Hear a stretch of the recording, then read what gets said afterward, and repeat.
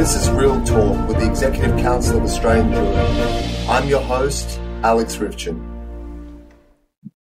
Prior to the emergence of the coronavirus pandemic, the issue of religious freedom in Australia was one of the leading items on the government's legislative agenda and the subject of often intense media scrutiny and public debate. In seeking to reform the laws around religious freedom, the government, in the words of the latest explanatory notes to the draft bill, is aiming to ensure that all people are able to hold and manifest their faith or lack thereof in public without interference or intimidation. And no doubt this issue will again feature prominently once government returns to normal business. So in the meantime, we wanted to launch our new podcast by going through the basics of this issue and why it is so important to the Australian way of life. Joining me to discuss this issue is Peter Wertheim, who has been representing the Jewish community in a diverse coalition of religious groups that have been consulting with government on this issue. And Peter is also my co-chief executive officer at the Executive Council of Australian Jury. So Peter, take us through the history of this issue. What were the events that brought religious freedom to the forefront of this government's legislative agenda? The conventional wisdom is that it all began with the debate over the same-sex marriage survey and the consequent change to the civil law definition of marriage to include same-sex couples. There were concerns expressed at the time by faith-based bodies that that change would bring about knock-on effects that would limit the freedom of faith-based bodies to act and to speak in accordance with their religious beliefs. So the government convened an expert panel to look into that question, and the expert panel received more than 15,000 submissions, which is an extraordinarily high number, indicating a very high level of public interest. And the recommendations and the report of the expert panel were published in December 2018, and one of the recommendations was that there should be a religious discrimination bill which would make it unlawful at the federal level to discriminate against people on the basis of their religious beliefs, in the same way that we already have federal laws that make it unlawful to discriminate against people on the basis of their race, their gender, age or disability. So to that extent, the government brought in an exposure draft of a religious discrimination bill, which attracted a lot of submissions and generally seemed to be criticised by both sides of the debate.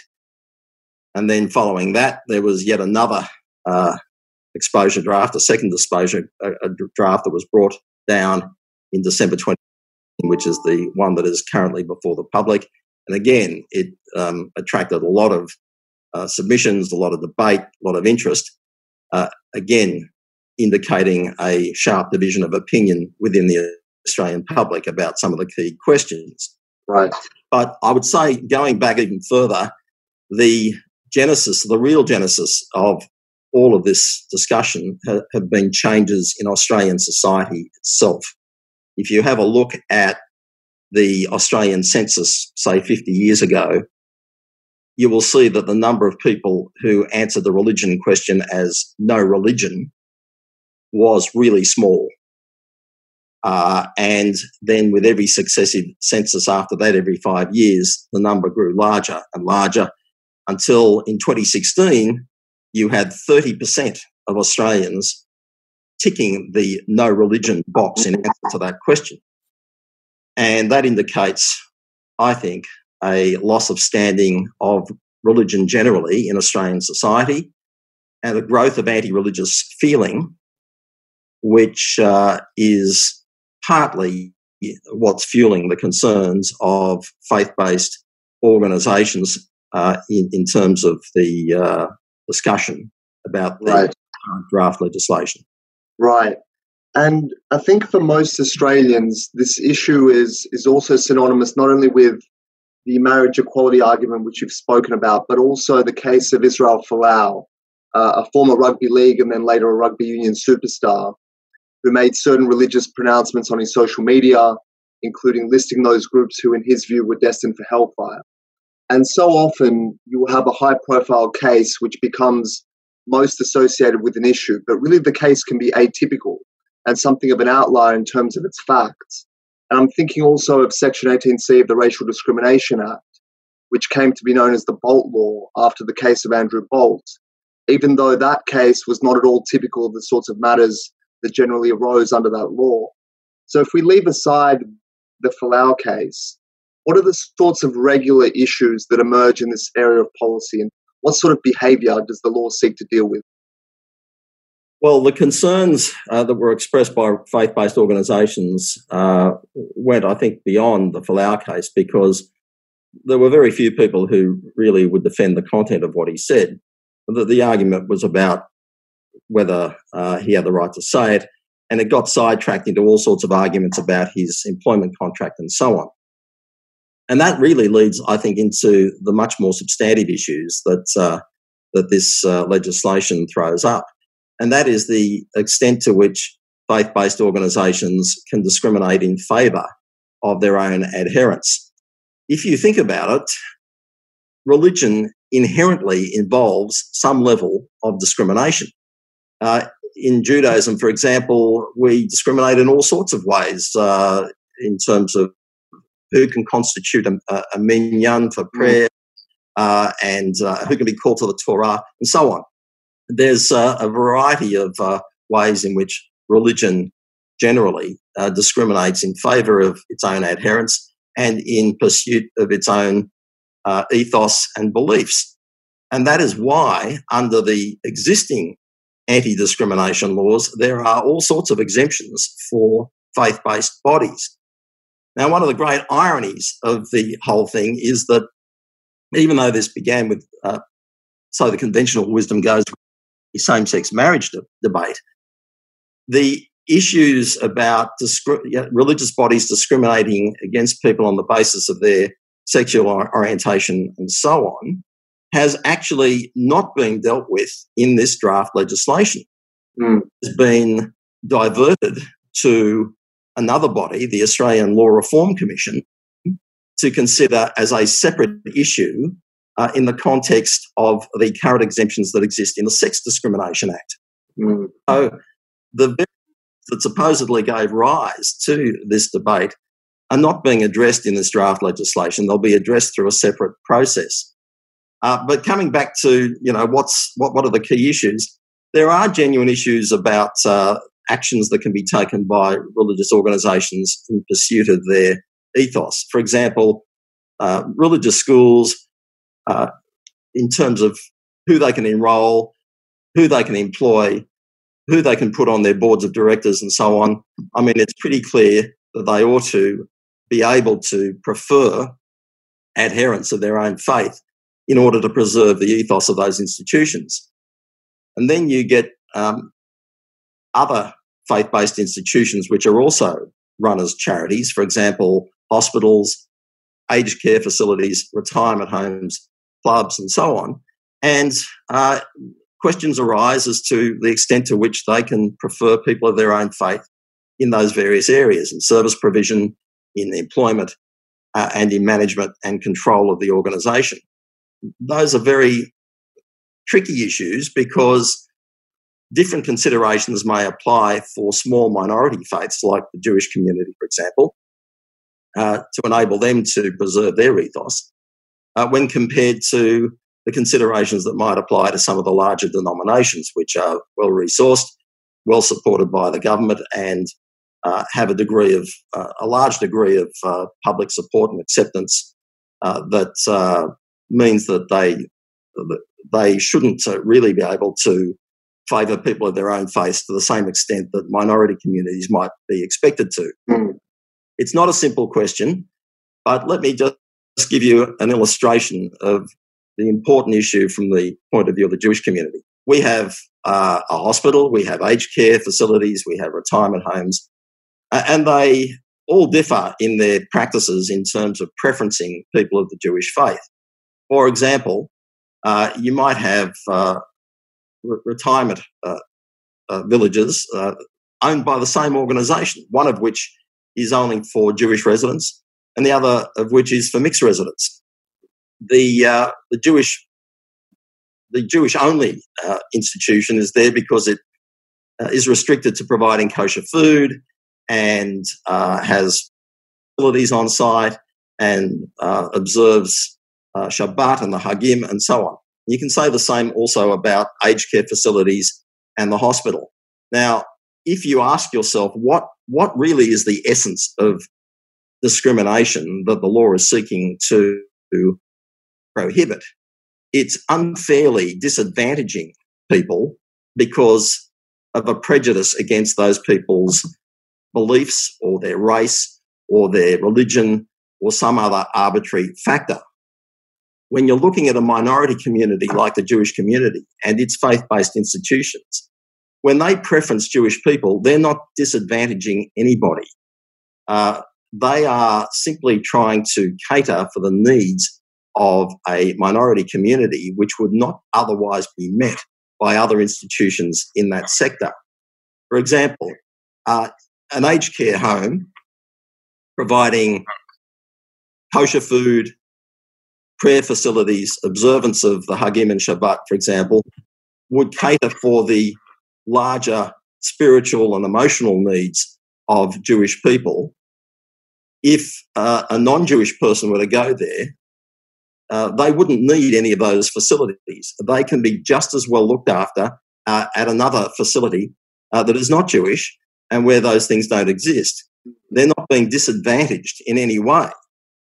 Whereas a Jewish person who was forced to go to a general facility and could not avail themselves of a facility set up by the Jewish community specifically for it would be disadvantaged because their spiritual and emotional needs would not be met. And you can't really discount the importance of that in the context of people who are ill or aged or infirm. Those holistic needs that go beyond the strict service needs provided by those organisations are very important. They have a great psychological and emotional benefit, and there's a lot of evidence that they also have therapeutic benefits as well. So for all of those reasons, it's important for the Jewish community to be able to have its own facilities, which were established to a large extent on the basis of donations from within the Jewish community, and in some cases don't even get any government support. And that's not disadvantaging anybody. It's not the sort of discrimination that you ought to be looking at prohibiting. It's a positive discrimination that doesn't disadvantage other people.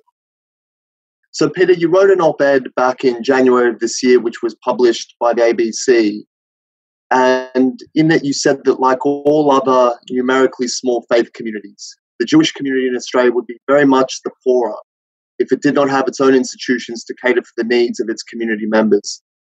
I wanted to ask you, I think you covered it quite exhaustively in your previous answer, but just in real specific terms, if this law is bungled, if the process by which we arrive at a new law, is in the correct process, or if there are no new protections added at all, what would be at stake for the Jewish community? What would it mean in terms of Jewish schools, Jewish hospitals, retirement homes, clubs and associations?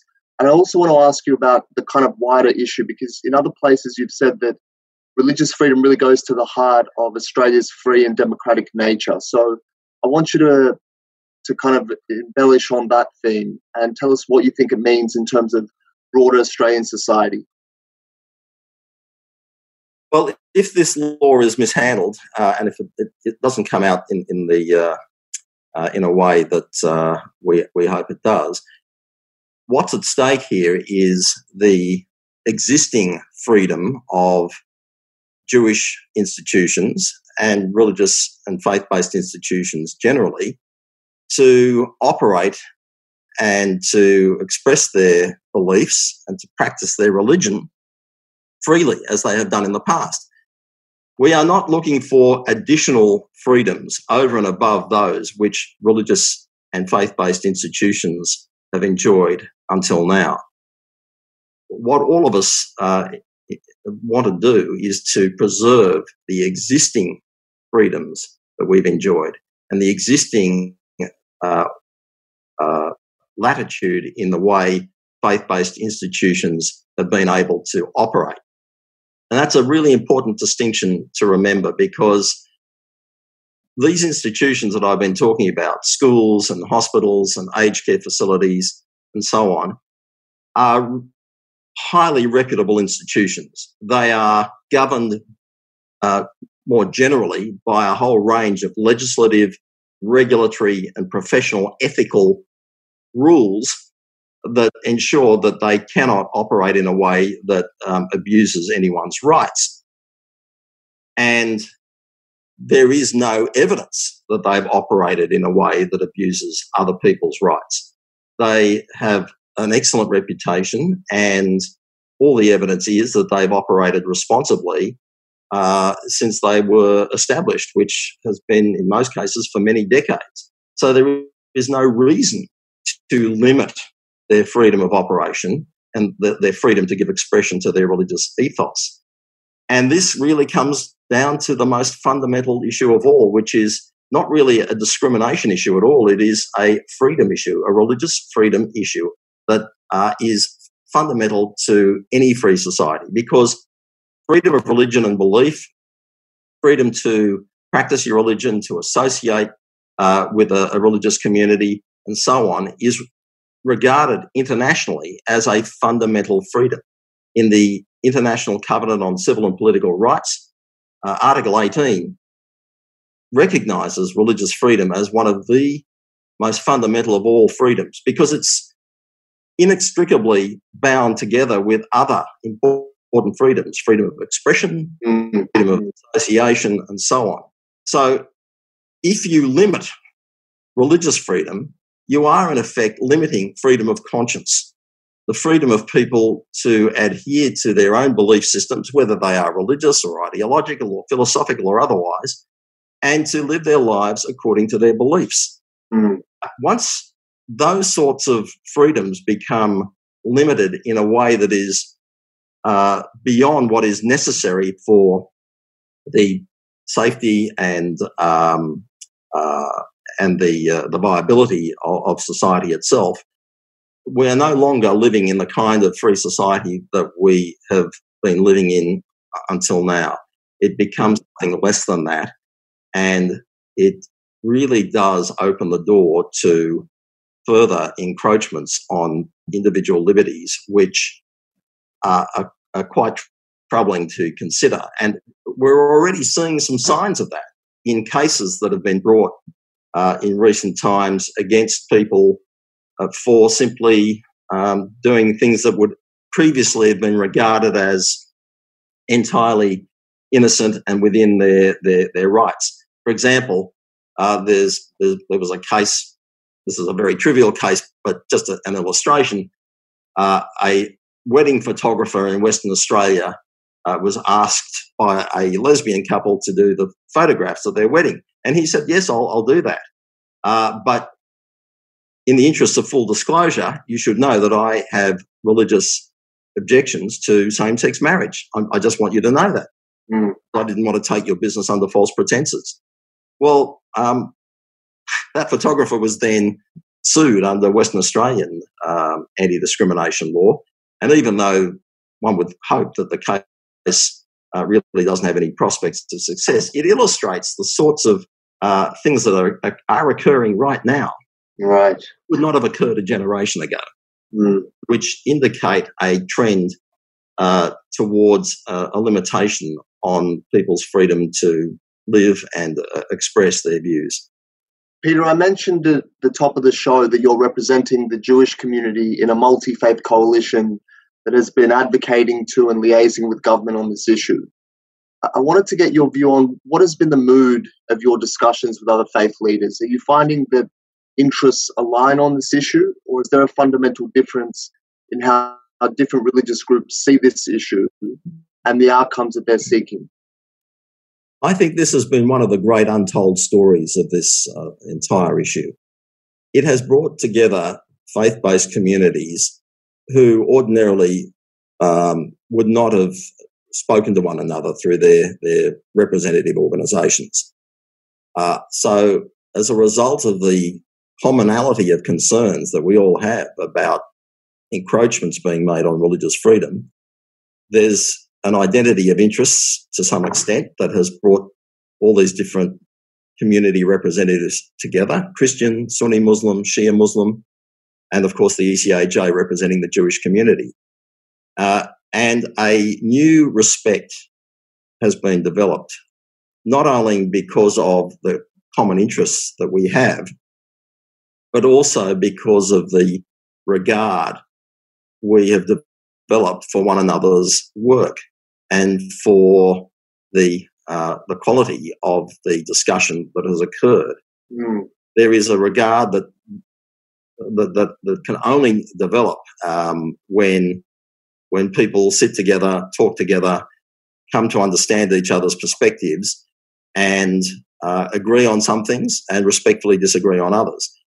On the most fundamental issues, we tend to agree, and on those sorts of issues that I've outlined about the freedom of people, faith-based bodies to act and speak in accordance with their religious beliefs, and of individuals to do likewise, we basically have the same sorts of views. We think that people should be able to speak freely about their religious beliefs, but without vilifying anybody, without in any way engaging in malice or intimidation or harassment or any of those things which we all agree are unacceptable. As a result of that interaction, a new bond has developed that wasn't previously evident. In fact, very often these are organisations that would disagree with one another on a whole host of other issues, particularly on foreign policy issues.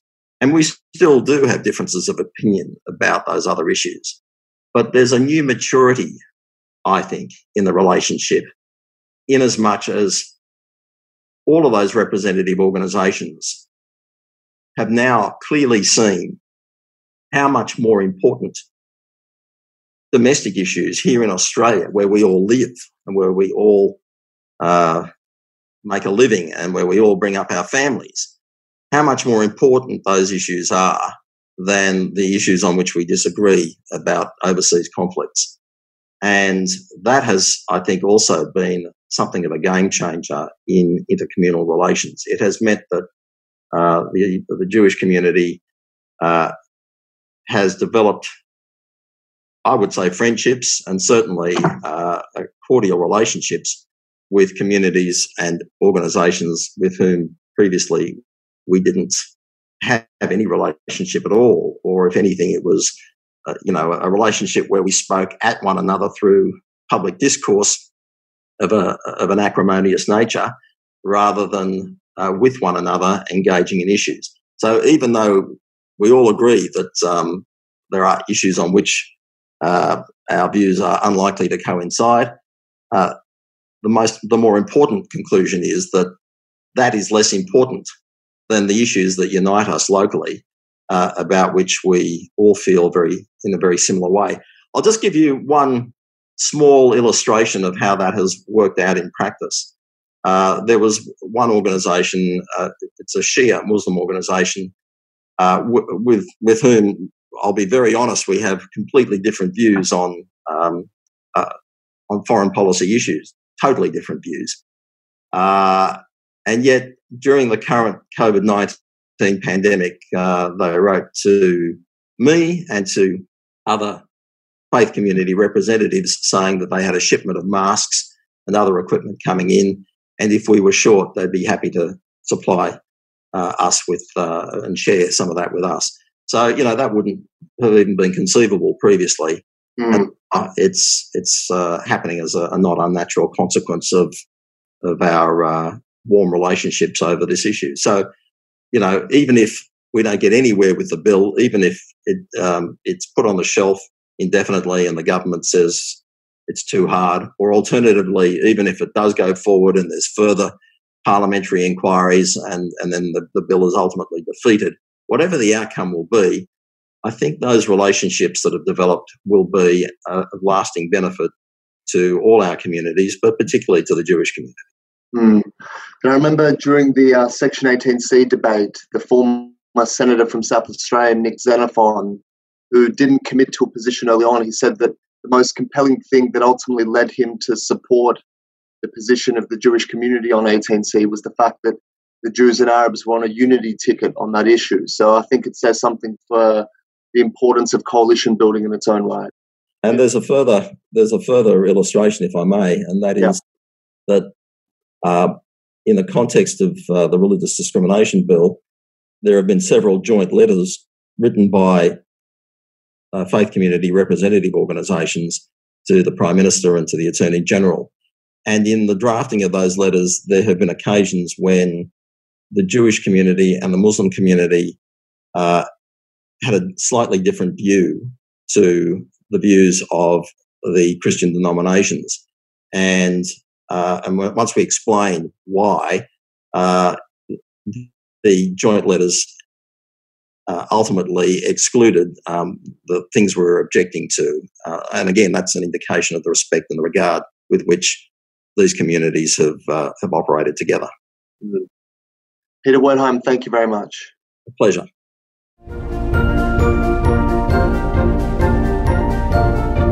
Tune in to our next episode of Real Talk with the Executive Council of Australian Jewry.